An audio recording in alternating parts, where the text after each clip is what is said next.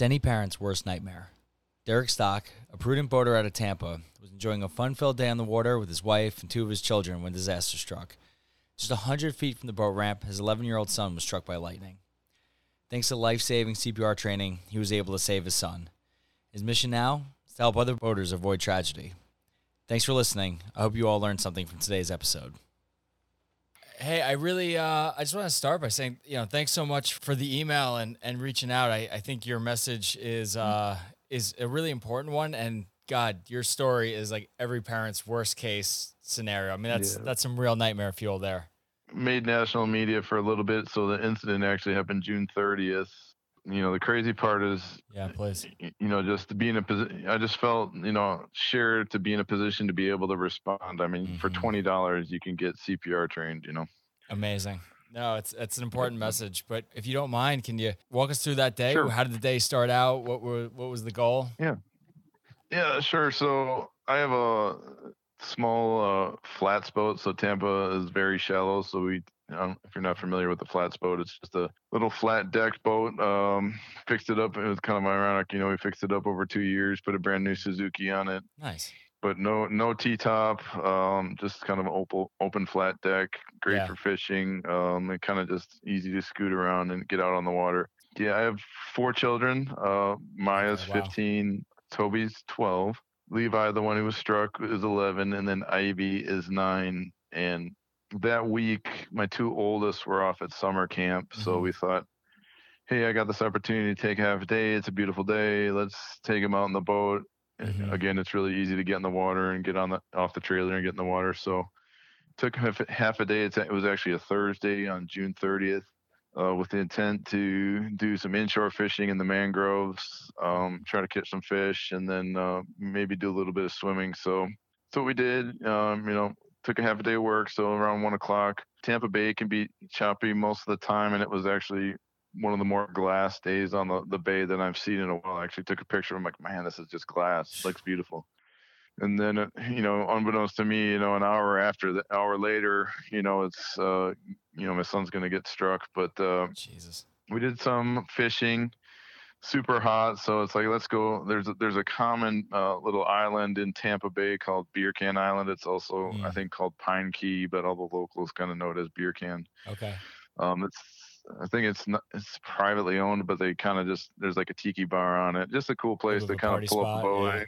Yeah, a little party spot and let people jump out and swim. So real close in the bay, so you can actually look it up on Google Maps. But so we jumped out there to cool off, and I'm probably one of the more proactive, safety conscious. I'm always fully Coast Guard, and I always safety is always first to me. It's never worth it, So I'm looking out east, so that's towards Florida, and then I see the dark clouds forming, no strikes yet, and the wind was actually in our favor. So the wind was going west to east, even though the clouds were out there. I've been out there before where even though the clouds are going west to east, the development of the storm actually develops east to west faster than the wind can push it away. So even though you feel like the wind is going to help you and keep the storm away, it's like, oh, the wind's at our back, it can still develop towards you. So I was familiar with that in my mind. There was like 15 boats on that beach on a Thursday, hanging out, having fun. And I feel like I was the first or second one off. There was definitely a lot of boats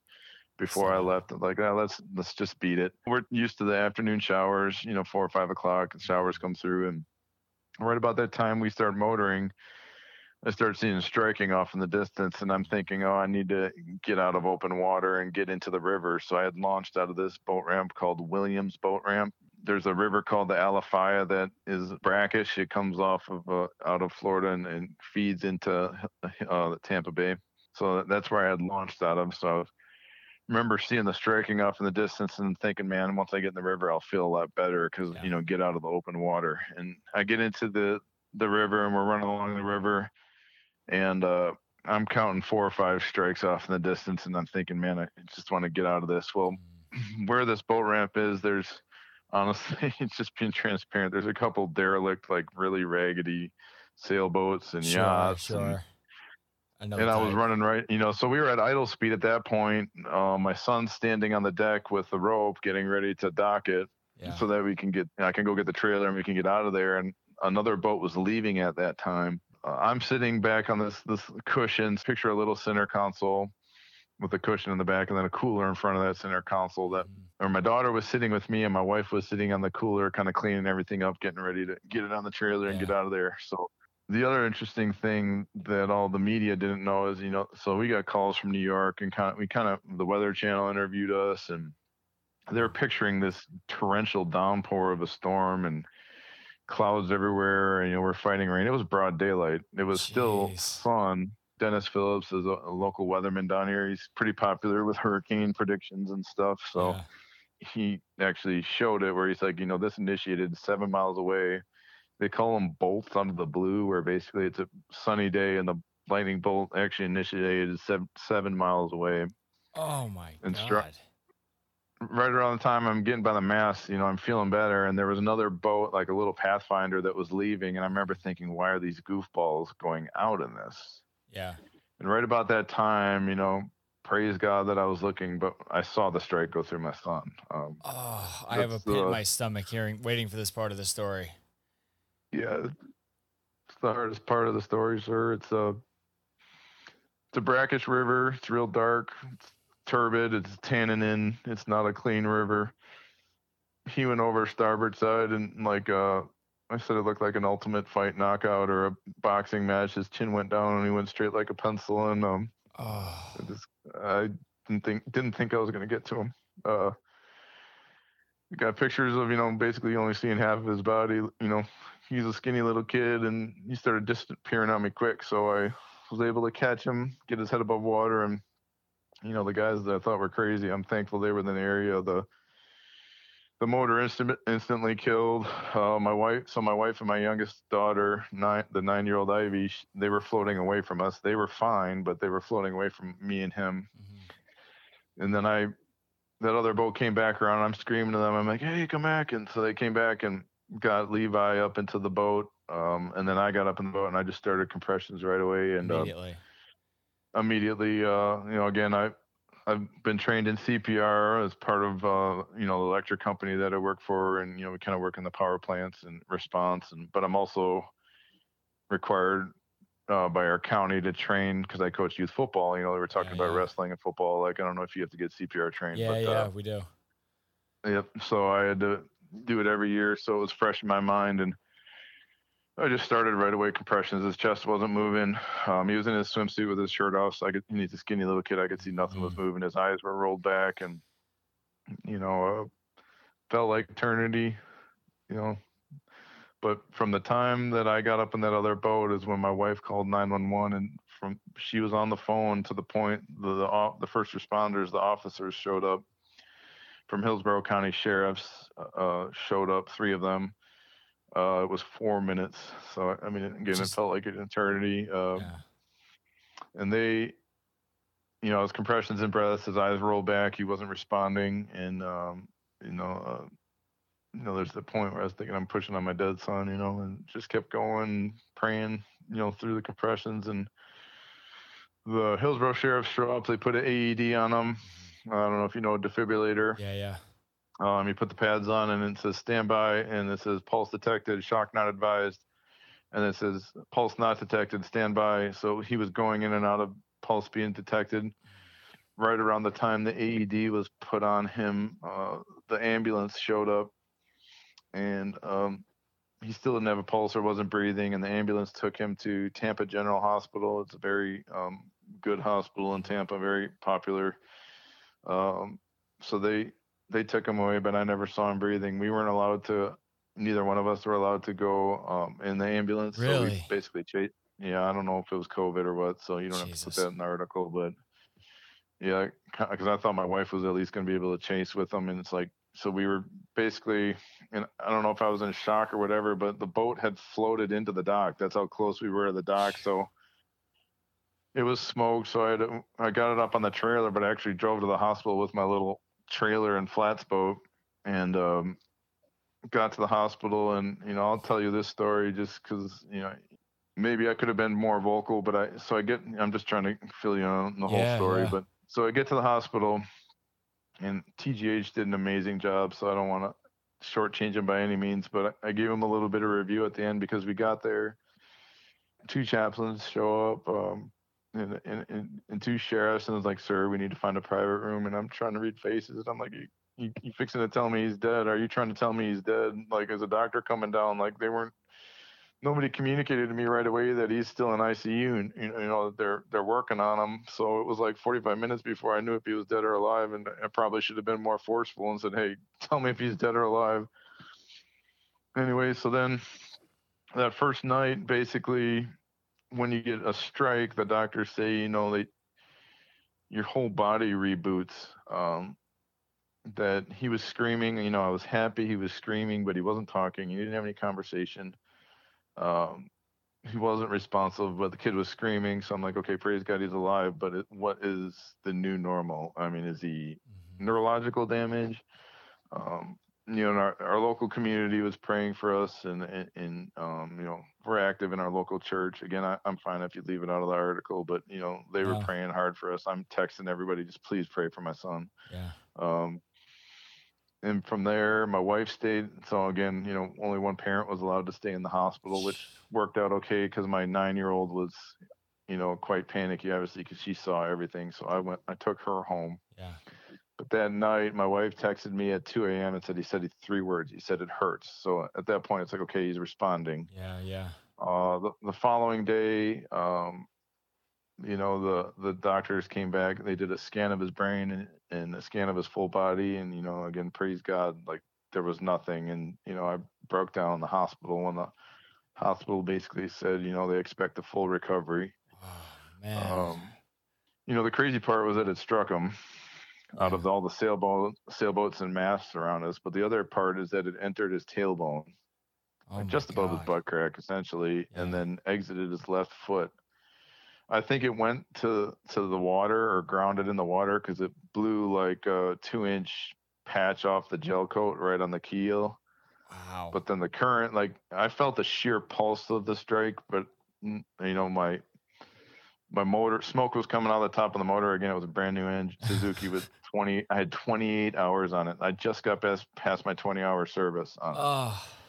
Like, I spent 2 years fixing up this little boat, and now it's totaled. All the hydraulics on my jack plate, my trim tabs were all smoked. Basically, nothing was functional it blew it had a little gas tank vent cap that's on the side. I don't know if that's traditional on older boats and not newer boats, but it blew that off.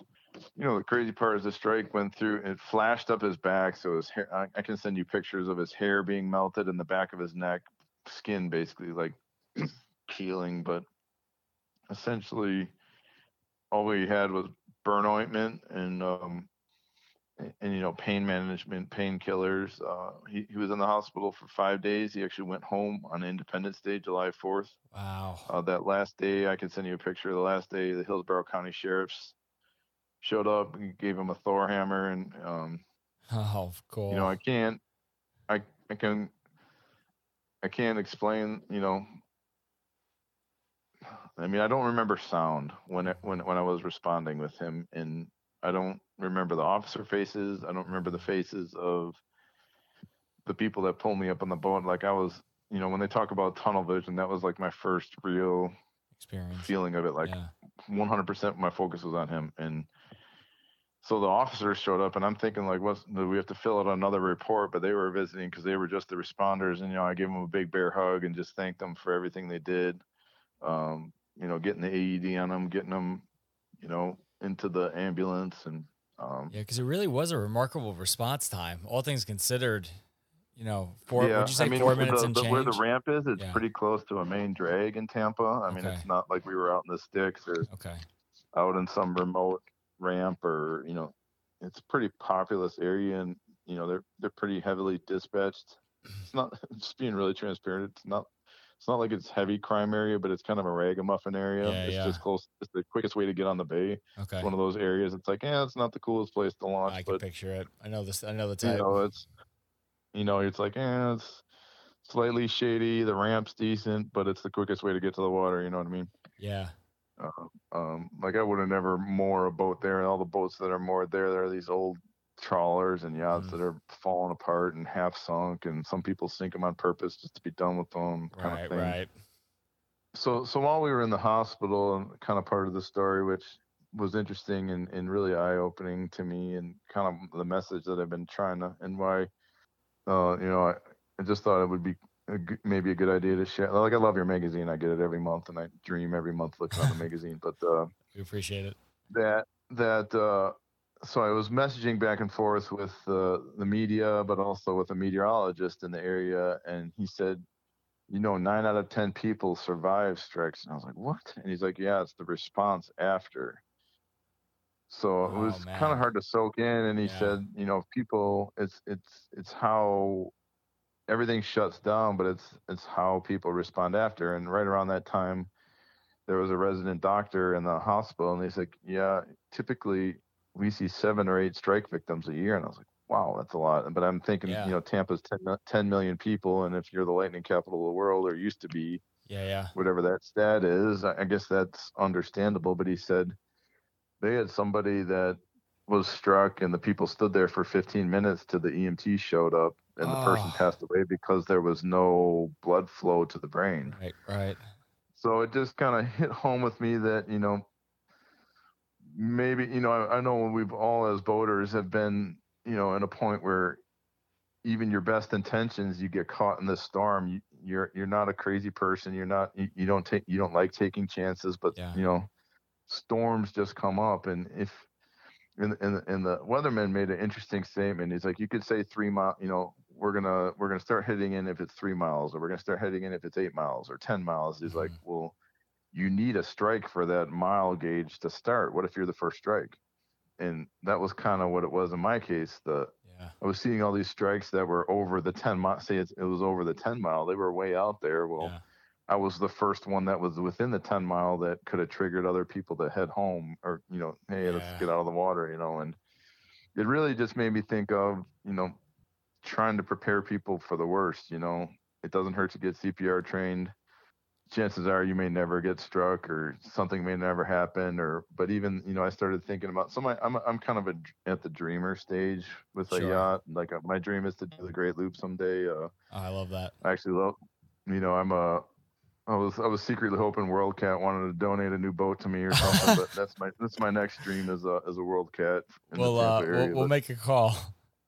Hey, see dude, what we can do. I'll give you as many free rides if that works out. All right, that sounds like a win-win. You can stay at my house.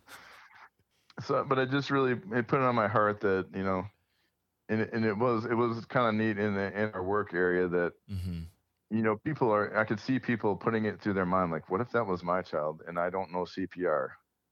Or what if that was my spouse and what if that was my girlfriend? What if that was one of the people on my boat? And what if that was a boat that we just saw it happen and we could have pulled up next to them and jumped off and helped them, just really, and I love your magazines, and I was thinking about it. It's like, man, I've been posting on, like, I'm on a trawler social media group on Facebook. I'm on a WorldCat Facebook group, and Trick My Skiff and all these boat, groups, and I was sharing the stories. Hey, even if you don't get CPR certified, go on YouTube, see how it's done.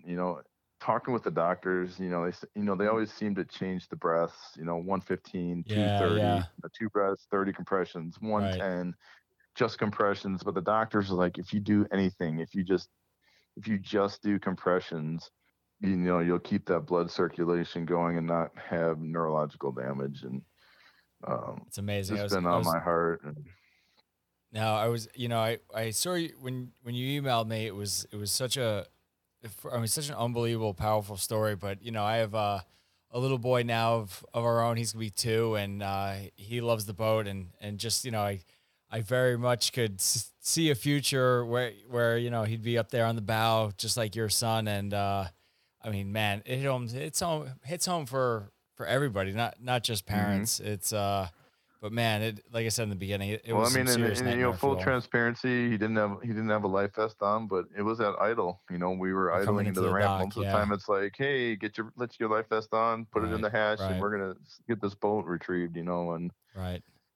I know I would like to think that anybody would do anything for their child in the same case, and I'm so thankful that it worked out. But I would hate for, like I can't, like I lose my mind. I was going crazy thinking about a lot of things. Like, what if I was looking a different direction? What if I wouldn't have reached him in the water? But the big one is, what if I didn't know how to do CPR? You know, what if I'm standing there? Because I could tell when the guys that pulled him up into the boat, they had no clue what to do. Like they were freaked. I could tell their eyeballs, you know, they were just like glassing over. And, you know, obviously you're going to do whatever you can to keep your son alive. And I pray that nobody ever has to do CPR on their own child. But, you know, it kept them alive. And I'd hate for anybody to not be equipped. And, you know, it's just been in my heart to share it as much as I can, you know. I think the only feeling in the world that would be worse than seeing your son or your child hurt is to see them hurt and not know what to do. That feeling,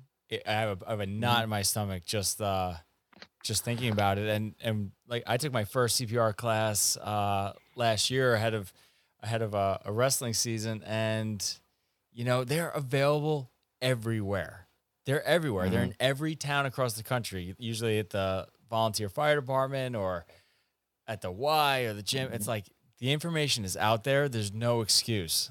You know, don't wait for a close call to know. It's like one afternoon. I remember being so impressed with the CPR and just how hands-on it is. It's really come. I think it's come a long way where the mannequins are so intuitive and they're, you know, it was so important. If I were to tell anything to anybody, I mean, the online is cool and at least it gives you a fighting chance to know what it should look like.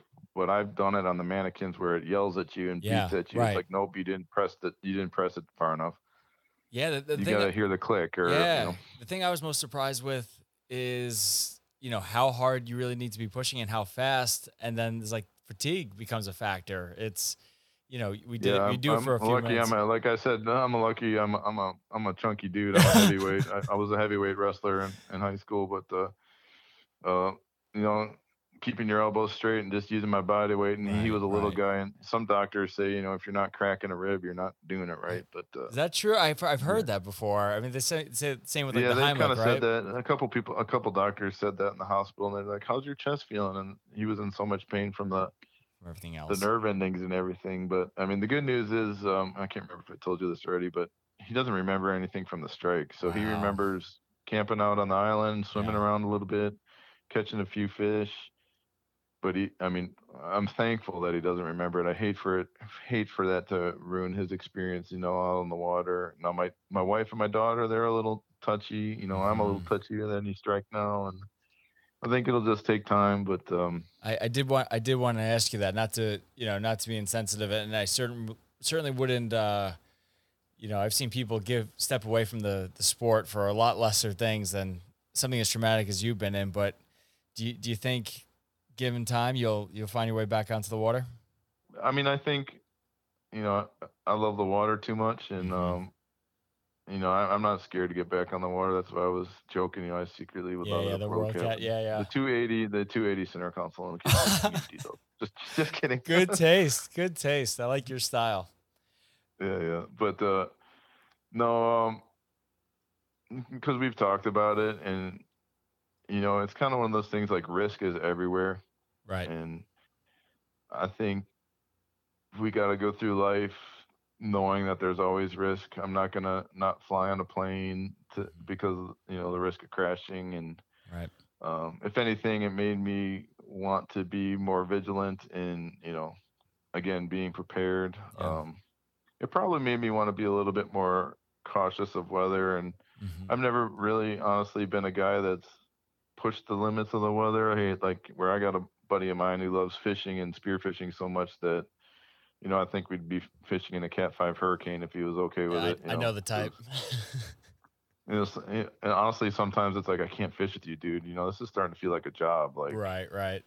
We got some fish. We don't need to max out. It's okay. Yeah, we got big ones. You know, we got some dinner. We don't need to let's relax a little bit. And where I'm more of a, like, I love catching fish as much as anybody. I love being out in the water as much as anybody, but it's okay if I don't max out. It's okay if I don't get a monster. But some of those guys, you know, I got buddies that are kind of too hardcore for me sometimes, but I love entertaining people. My family loves being on the water, and, you know, my son, who was struck, still, I think would be on the water. But yeah, we'll probably maybe be a little bit more measured and, you know, striking really happens here in Tampa mostly in the summer, and we're blessed with decent weather in the winter. That there's not as much lightning in the winter, so maybe it just means we get a little bit more active in the fishing and boating in the winter time. But full transparency, I don't see it really impacting us. If anything, just the fact that my boat was totaled and I don't have a boat now is probably impacting us the most. And again, I'm thankful that I'm not that. I mean, maybe if you've got a sense of my character, I didn't set up a GoFundMe and try to make money off it or anything. Yeah, I didn't get that sense. I mean, I wasn't gonna tell. I wasn't begging somebody to set one up. I wasn't gonna say no, but I mean, really, I was good in my planning with insurance. Basically, I'm getting, again, in full transparency, we were kind of kicking around selling this boat. I don't know so you have one child, or if you don't mind me. Yeah, we have one little boy. Yeah, so I don't know if you're planning on having more. They're a blast. I got 4. People think we're crazy, but it seems like a lot. I got 2 boys, 2 girls, but all your good intentions sometimes, like I fixed up this little flats boat, 19-foot boat with a 175, thinking, it'll be great to launch, take the kids out, have a blast, come back. Well, the opportunities, like your boys, once you get active in wrestling and sports and stuff, it's like you got 0 time to get on the water, and the times you do have, everybody wants to go. So we had been kicking around, like I said, a World Cat or something where you could. Yeah. My wife really likes the offshore fishing. My kids like the offshore fishing more than the inshore. And, we were kicking around selling a little boat and buying a bigger boat. And luckily, I had insurance to cover everything. So. Right. Now it sounds like you're prudent. I mean, you had some miracles, right? I mean, it's that it happened where it did, that you were able to catch them where it hit them. I mean, there's some things in there where, whether you believe it or not, I mean, it sounds like there was a few miracles on the way, but the difference is where you were prepared, it's, and again, I think that the big take home of being CPR trained, but also having a full first aid kit. And I mean, what if you were out further? I mean, it's when you're on the water, gotta really be your own first responder. Yeah. So the interesting thing was, maybe it could be this story, like if you're way out is, and you really have no option when you're running back in is, So the doctor said, you can do CPR and compressions till they beat you off and tell you to stop. There's no adverse effect to do compressions, even if they don't need it. Okay. And when he was struck, he went into cardiac arrest, and again, right around the time to me everybody was praying for him is when he started coming out of cardiac arrest, but he never got the paddles, to shock him. The shock was never advised, so everything was coming back. Now, they gave him oxygen, obviously, and they never intubated him either. They never, put him on is that a ventilator? I can't remember. Yeah. They never had to breathe for him. So, like, in my perspective, if you're in an offshore case, make him, there's no risk of knowing CPR all the way till getting back off. If you're 50 miles off, essentially, to me, the same result would have happened with Levi, because all that circulation of the blood was still going to the brain while things were right. So basically, the lightning strike to me is like they said, like it's like a hard reboot on a computer or something. All the neurons are firing, and your brain is reconfiguring itself, and keeping. He's like. And I clearly remember the doctor saying, he's like, I said, I think I probably messed up on a couple of compressions in the order. He's like, honestly, if you do compressions, do compressions till they tell you they don't need it anymore. Yeah. Until they're writhing around on their own or doing something. So, that would probably be, another thing to hit home, that right. It was interesting that, he never needed the paddles to come back out. I'm not saying that's every case with a lightning strike. Again, He was crazy fortunate that it hit his tailbone. It was kind of wild. There's like a aluminum seat post up front that you can put it's kind of set up like Ranger was mostly like a bass boat company, but they got into inshore a little bit, saltwater stuff. So they put the same seat post kind of thing up front. Okay. And there was like ground marks, like grounding strikes, like if you would, have a grounding strike on your battery, your battery. I think it's where his feet was standing when the strike happened. Now, the strike was the most intense thing I've ever. I don't know if I told you, both my wife's eardrums popped and bled, and she had ringing in her ears because she was up front. I felt the pulse to where my leg hairs like went like woof, like straight up and down, and the sheer shock. But then I don't even remember yelling his name, but I just jumped right in the water. I guess glasses came off, sandals came off, everything came off. Is there any? I mean, it feels like for you it was so instinctual. So I don't even know if there's any advice, but I don't know. Is there any advice about taking action and not hesitating? I just feel like so many people will be paralyzed by fear, but what advice can you give, really? So the other thing that I've been kind of share with the boating community is, especially in Tampa, conditions always change. Mm-hmm. I'll send you the picture. It was literally an hour before the storm rolled up on us. And, there's nothing wrong with having a good time on a beach. I mean, I'm personally not a drinker, but you still have to me as the captain, you still have the responsibility to keep an eye on changing conditions. 100%. Again, I tried to do my best and take care of my family, and I thought I was being proactive, instead of being stuck in the storm, and it still happened to me. But if anything, I'll say, when you are aware of those conditions changing and you're trying to respond to those changing conditions, I was watching strikes. Like, I wasn't like, oh, let's, I'm drinking a beer on the way into the ramp and we're just trying to get out of this. I was like, okay, there's a strike. Like, my brain was getting to the point where, okay, we're in response time. I mean, I wasn't freaking out. I was more thinking, okay, we need to get out of this. I'm ready to have the boat on the trailer and be in a truck and not have all this striking around us. Like, that was my attitude, but it was kind of elevated, I guess. At that point, my mindset was elevated. I wasn't, hey, let's pull over here and just cast a couple more casts and try to catch some fish or, jerking around. We were definitely focused, and I'm telling the kids, I'm telling you, hey, get the rope ready. Yeah. We're trying to get this boat off. Like, there wasn't playing around. It was a different mindset that I think probably helped my focus, that I wasn't going to be turning around and saying, hey, that's a pretty yacht that just passed us, or that's a cool boat. I wouldn't mind having one of those. I was more like, let's get off the water. Yeah, it's being focused and being on your toes, being aware that you're in a dangerous situation, and not being complacent, I guess. Yeah, and it's easy. I can imagine how even offshore, like if you get on the fish or something, it's easy to just get caught off guard and not pay attention to changing conditions and surroundings. It's such an important time of year for this message too. I mean, you're in Tampa is one extreme, but even here in New England, conditions change fast, especially this time of year. It's we get some of those summer storms, and it's. So whereabouts are you, if you don't mind me asking? Yeah, no problem. I'm based in Connecticut. Such a miracle that this story has a happy ending, and I give you a lot of credit for doing something with it. You didn't have to reach out. You didn't have to be. You're not, trying to get media for media's sake. You have an unbelievable message, and I'm just really glad that we had the time here to talk today. We're really glad Levi's doing better, and I hope one of these days, if I'm down in Tampa, love to get out on the water with you guys. Yeah, well, I got your number, so I'll definitely hit you up if I'm ever down that way. So I want to thank Derek for reaching out and sharing such a horrible personal story. His story reminds me of the expression that the best first responder is always yourself, and that's especially true when you're out on the water. I know this story will influence my boating for sure. More than any other episode we've done, I hope you'll share this episode with your fellow boaters, spread the word. This is one of those times where education truly can save a life. I'll see you out on the water.